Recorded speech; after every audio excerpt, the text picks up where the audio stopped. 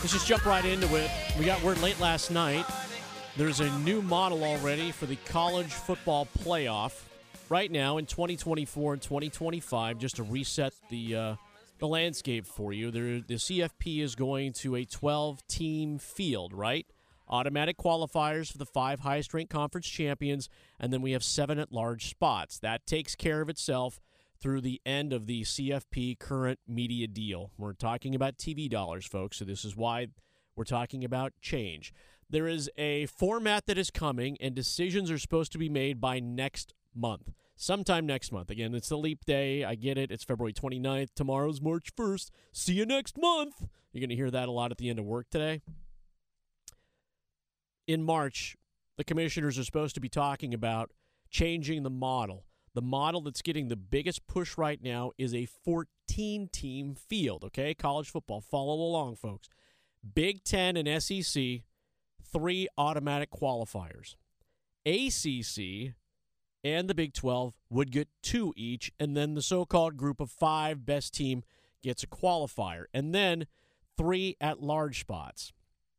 This feels like a little bit of a power play, clearly. The Big Ten and the SEC had probably had a couple of talks behind closed doors in different rooms, saying, you know what? We got a lot of teams between the two of us now. We could probably just do our own thing. And split away. Take all our money and just play each other. And everyone else is like, oh, wait a second now. We can all come together, and ACC and Big 12 going, listen, we'll slide in and go, we'll just take 2 apiece. So it's like picking a team for dodgeball, right? When you were a kid, you picked the athletes. You knew your buddies and whatnot. Usually they went first, and then the awkward kids that didn't quite emerge as athletes were usually picked later on. That's just the way it was. It wasn't fair. It wasn't supposed to be fair when you're 7 and 8 years old. That's just how you picked. You picked your buddies, and you picked the kid that you knew could score 16 hits in that game because he was a foot taller than everybody else. Sorry, that's how it works. The cheetahs, right? The cheetahs in the savannah. How this kind of hoses, I think, Carolina's teams that are a group of 5. So the ACC is going, listen, we're good. We're good with the 2. It's better than the 1. We're going to guarantee 2. It does, however, diminish the conference championship. In those 2, it doesn't diminish them in the Big Ten and SEC. Why? Because you still have the top 2 teams playing because you've got that 3rd qualifier. No matter what, they slide in. They're in automatically. The ACC and Big 12, those conference championships now become much more diminished to where you really don't need them. You're just talking about regular season titles. You want to avoid any sort of craziness at the end where you've got a bunch of one-win teams and whatnot, because then you can go to head-to-heads and you can go to like winning percentage and things like that make it available. Where this messes with the smaller teams, especially how the ACC gets 2 here in Carolina, and I'll take App State as an example. App State being a group of 5 teams. So App State's got to win to get in. But the ACC, now that the conference championship has been diminished to just essentially a just kind of exhibition game, because if I know I'm undefeated and I've got the bid, why am I going to run anybody out there that's going to be hurt, that could get hurt? So I'm not playing that. So the ACC, in my expectation, or at least this would make complete sense, at least to me, goes, we're going to get rid of the championship game, and we're going to play exclusively conference opponents. We're just going to beat up each other because we're getting 2 in no matter where they're at. We take that conference championship out. But what that means is 1 less game or 2 fewer games or whatnot, however you say it, less or fewer. I believe it's fewer. Proper English, folks. That I don't get the play day game. The play day game with a North Carolina. The play day game with an Ole Miss, which Wake has this year. Those play-day games don't come in, especially for the smaller schools. Now, let's set Wake aside because in the ACC. But App State, not in a power conference, so-called power conference. Those play-day games become fewer and fewer. And by 2026, you're going to see this amazing amount. Mark my words. 2026, a lot of these non-conference deals are going to get torn up immediately because they're going to pay out $500 grand, $600 grand, whatever it is. So here's how you fix it, at least here in Carolina, if they don't go to a full kind of, we're going to play just a conference schedule to get in, which, again, for the ACC makes complete sense. Why play anybody outside? Let's just compete amongst ourselves. The best two make it, right? Mano a mano, pistols at high noon in the town square. We're just all going to go for it. But here's how you fix it. I'm not going to mandate it, but you come out as a good steward of college football in this region. You say, we are going to make sure we play something called the Carolina Classic. And we make sure that Charlotte, that ECU, that App all get games against ACC opponents in state every season. They just run that rotation back. And because we do have sports betting, legalized mobile sports betting coming to the state on March 11th, which also means some of these others, the other schools, the group of 5 schools and the smaller schools, like the Campbells, like the Elons, like the Gardner-Webbs, the NC Centrals are going to get a little cut of that pie. You make sure that they're also included in that too. It's already bad enough that we have to wait, I believe it's every 4 years for NC State and ECU to play each other along with North Carolina and App State. I've been a big advocate for saying that there needs to be some sort of like regional opponent for each of the triangle teams. For example, NC State plays ECU. North Carolina continues their relationship with App State. Duke plays UNC Charlotte, just throwing another team in the mix. There needs to be something that needs to happen where because of this college football playoffs expansion, and, teams are trying to build their resume, that these sort of, as you mentioned, in-state games that always seem to be a big spectacle in the state of North Carolina just don't vanish in the process. You're right there with me. So, all right, we're vibing already. Instagram Hill, that's his voice. Paul Ihander here with you on Next Up. That is the only win I see. ACC, 2 teams, great, we're good. We're going to wipe our hands of it. We're still included in the big conversation. We don't have to deal with the Florida State, do they belong in, or whatnot. But there is that issue with the championship game now, to where they've announced in Charlotte, and this is for those of you who stream the station, listen to us in Charlotte, or pick us up on the podcast or whatnot, the ACC is committed to carrying out a football championship in Charlotte through 2030. I'm not sure how that is viable. I think in year 1 of this new setup, if it happens to go to this automatic 2-bid thing for the ACC, that I don't see how that championship lasts past 2020, like year 1 of this thing. There's no reason for an undefeated, let's just say state, an undefeated state team goes into that championship game, Graham, and goes, yeah, we're already in, right? I'm like, we have the best record. We don't need to win the conference championship to get in. We're undefeated going into this, or we have 1 loss and there's a bunch of teams with 2 and 3 losses. We're already in. There's no way my starting quarterback touches that field. There's no way anybody in my starting lineup touches that field. And that's what you had to deal with the bowl games this year. Why a lot of folks didn't like some of the bowl scenarios because of the opt-outs, because of the transfer portal. It only gets more mismanageable, so to speak, or cumbersome if you've got to deal with a team that wants to preserve its chances for winning the college football championship and literally has people opting out of a conference championship. It just doesn't mean more coming in 26. So basically what I'm getting from you, Paul, is that you're saying that if you're undefeated, there's no reason to play in your conference championship game. There's no reason. I got no reason to do it. Unless you need to play in it and win to help prove your case even more to make it into this expansion 12-team playoff bid. You won't have to. You won't have to prove a case for anything. You're already one of the top. You're one of the automatic bids. You're already in. At that point, you're in. You're top 8. You're top 10 at that point. You got a home game coming. You have a home game. Like, I don't have to do anything else. And the whole point is playing the postseason, because you're playing at a neutral site anyway, unless they figure out the bowl situation and you're going to go and you're going to play at home in that first round or not get first round buys. That's the only other way this works around.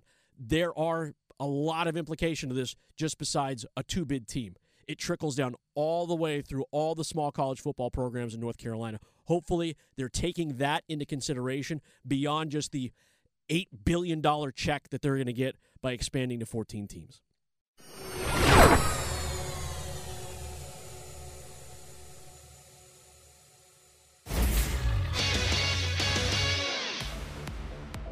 I'm Graham Hill with 3 things you need to know right now from 999 The Fan. The Carolina Hurricanes return to action tonight as they continue their travels against the Columbus Blue Jackets.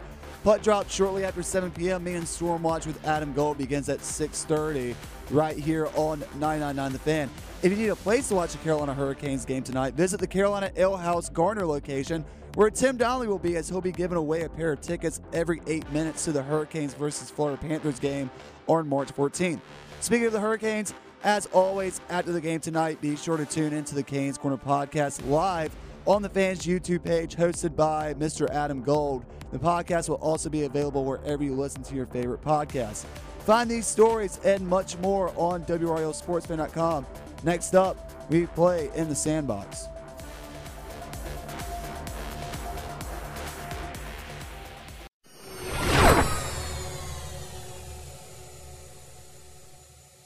Your Canes on the road is Insta-mention in Columbus tonight. 6:30 Storm Watch, 7 o'clock puck drop from Columbus.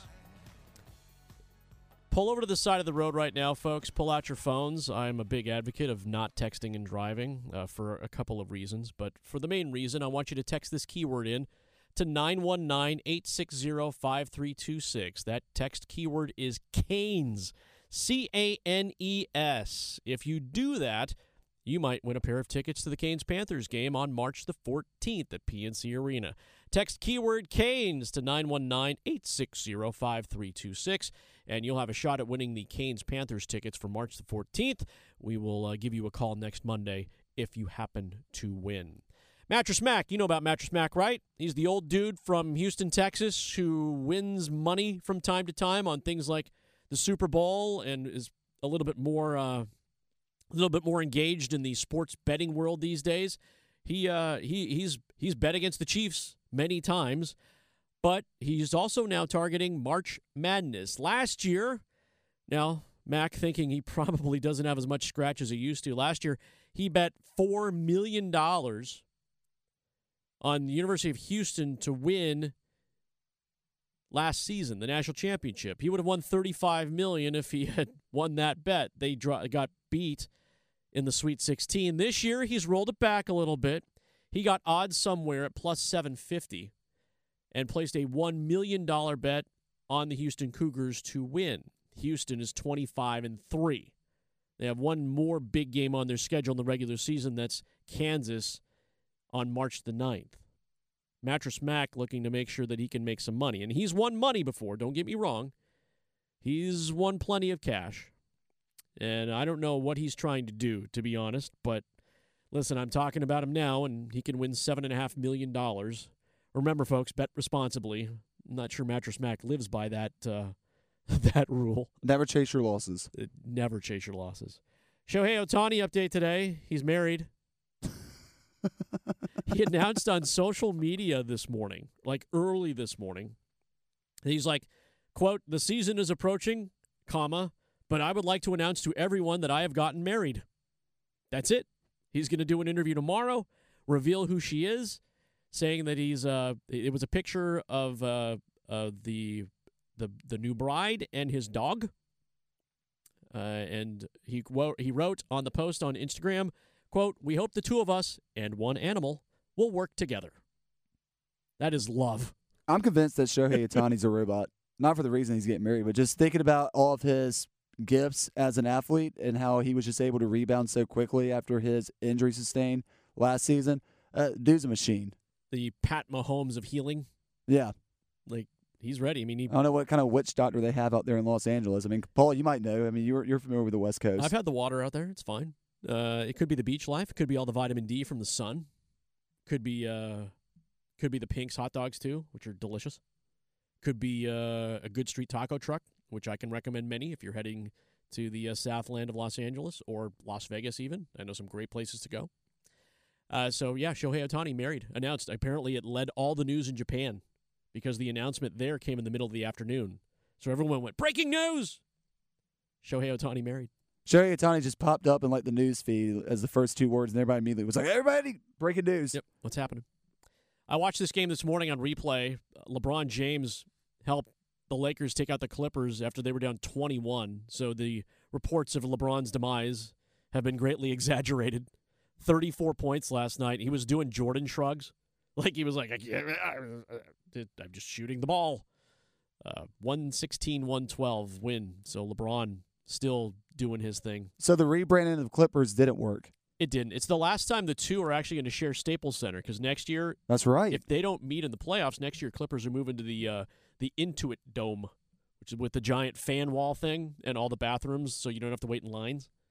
Which, to be honest, would be pretty awesome. If you've seen the lines at PNC Arena in the intermissions to use the restroom, going as a fan, that is insane. I'm like, and people do not wash their hands, which is also it's just also insane to me too. I'm like, seriously, wash your hands. Wipe your hands on your jeans or your pants or whatever it is. Storm brews on the top of the urinal, pick it up, and just go right back to your seats. I've set drinks on top of the urinal before. That's not I don't have a problem I've done with that. It happens. The washing of the hands. Yeah, wash your hands, y'all. Seriously. Like, they let you bring in, like, little teeny hand sanitizer and stuff. At least use that. Squeeze it out.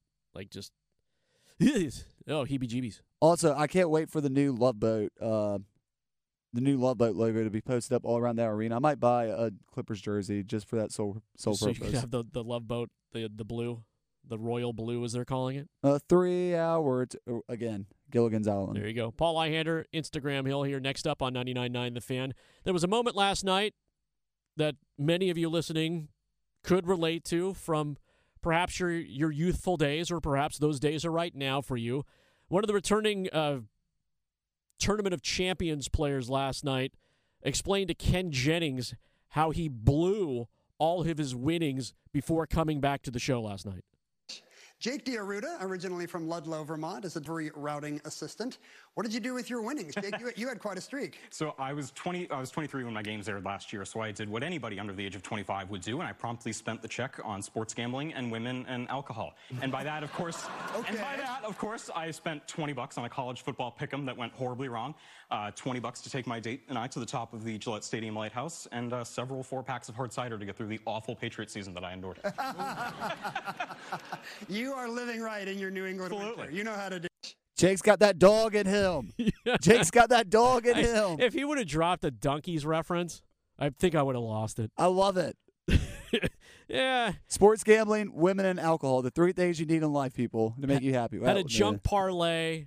Took the girlfriend on a date that she probably forgot because it was truly sports related at Gillette Stadium. Not quite where I would go, but hey, you know, he's from Vermont. So I guess he's a mass thing. I don't want to go down that road, but you know, whatever works. On a much more serious note tonight, there is a battle for second place in the ACC taking place at Reynolds this evening. Syracuse and NC State both 23-5, both at the top of the division both at the top of the conference in the ACC. That is at State tonight. That game is sold out. It has been sold out forever and a day. So NC State women jockeying for position as they roll next week. I mean, the conference tournament is next week. Right now, trying to secure that double bye, of which Virginia Tech is the only team to do so right now. They seem to be the team that has everyone's number with Liz Kitley up there, who's just one of. If you talk about a solid passer, solid in the post, that's Kitley at Virginia Tech. So yeah, Syracuse, NC State. That is a battle for second place. Again, trying to earn that double bye because there's a bunch of teams knotted with 5 losses in conference. That includes State, Notre Dame, Louisville, and the other state, Florida State. So big matchup at Reynolds. We'll keep our eye on that one tonight, as well as that Canes game as well.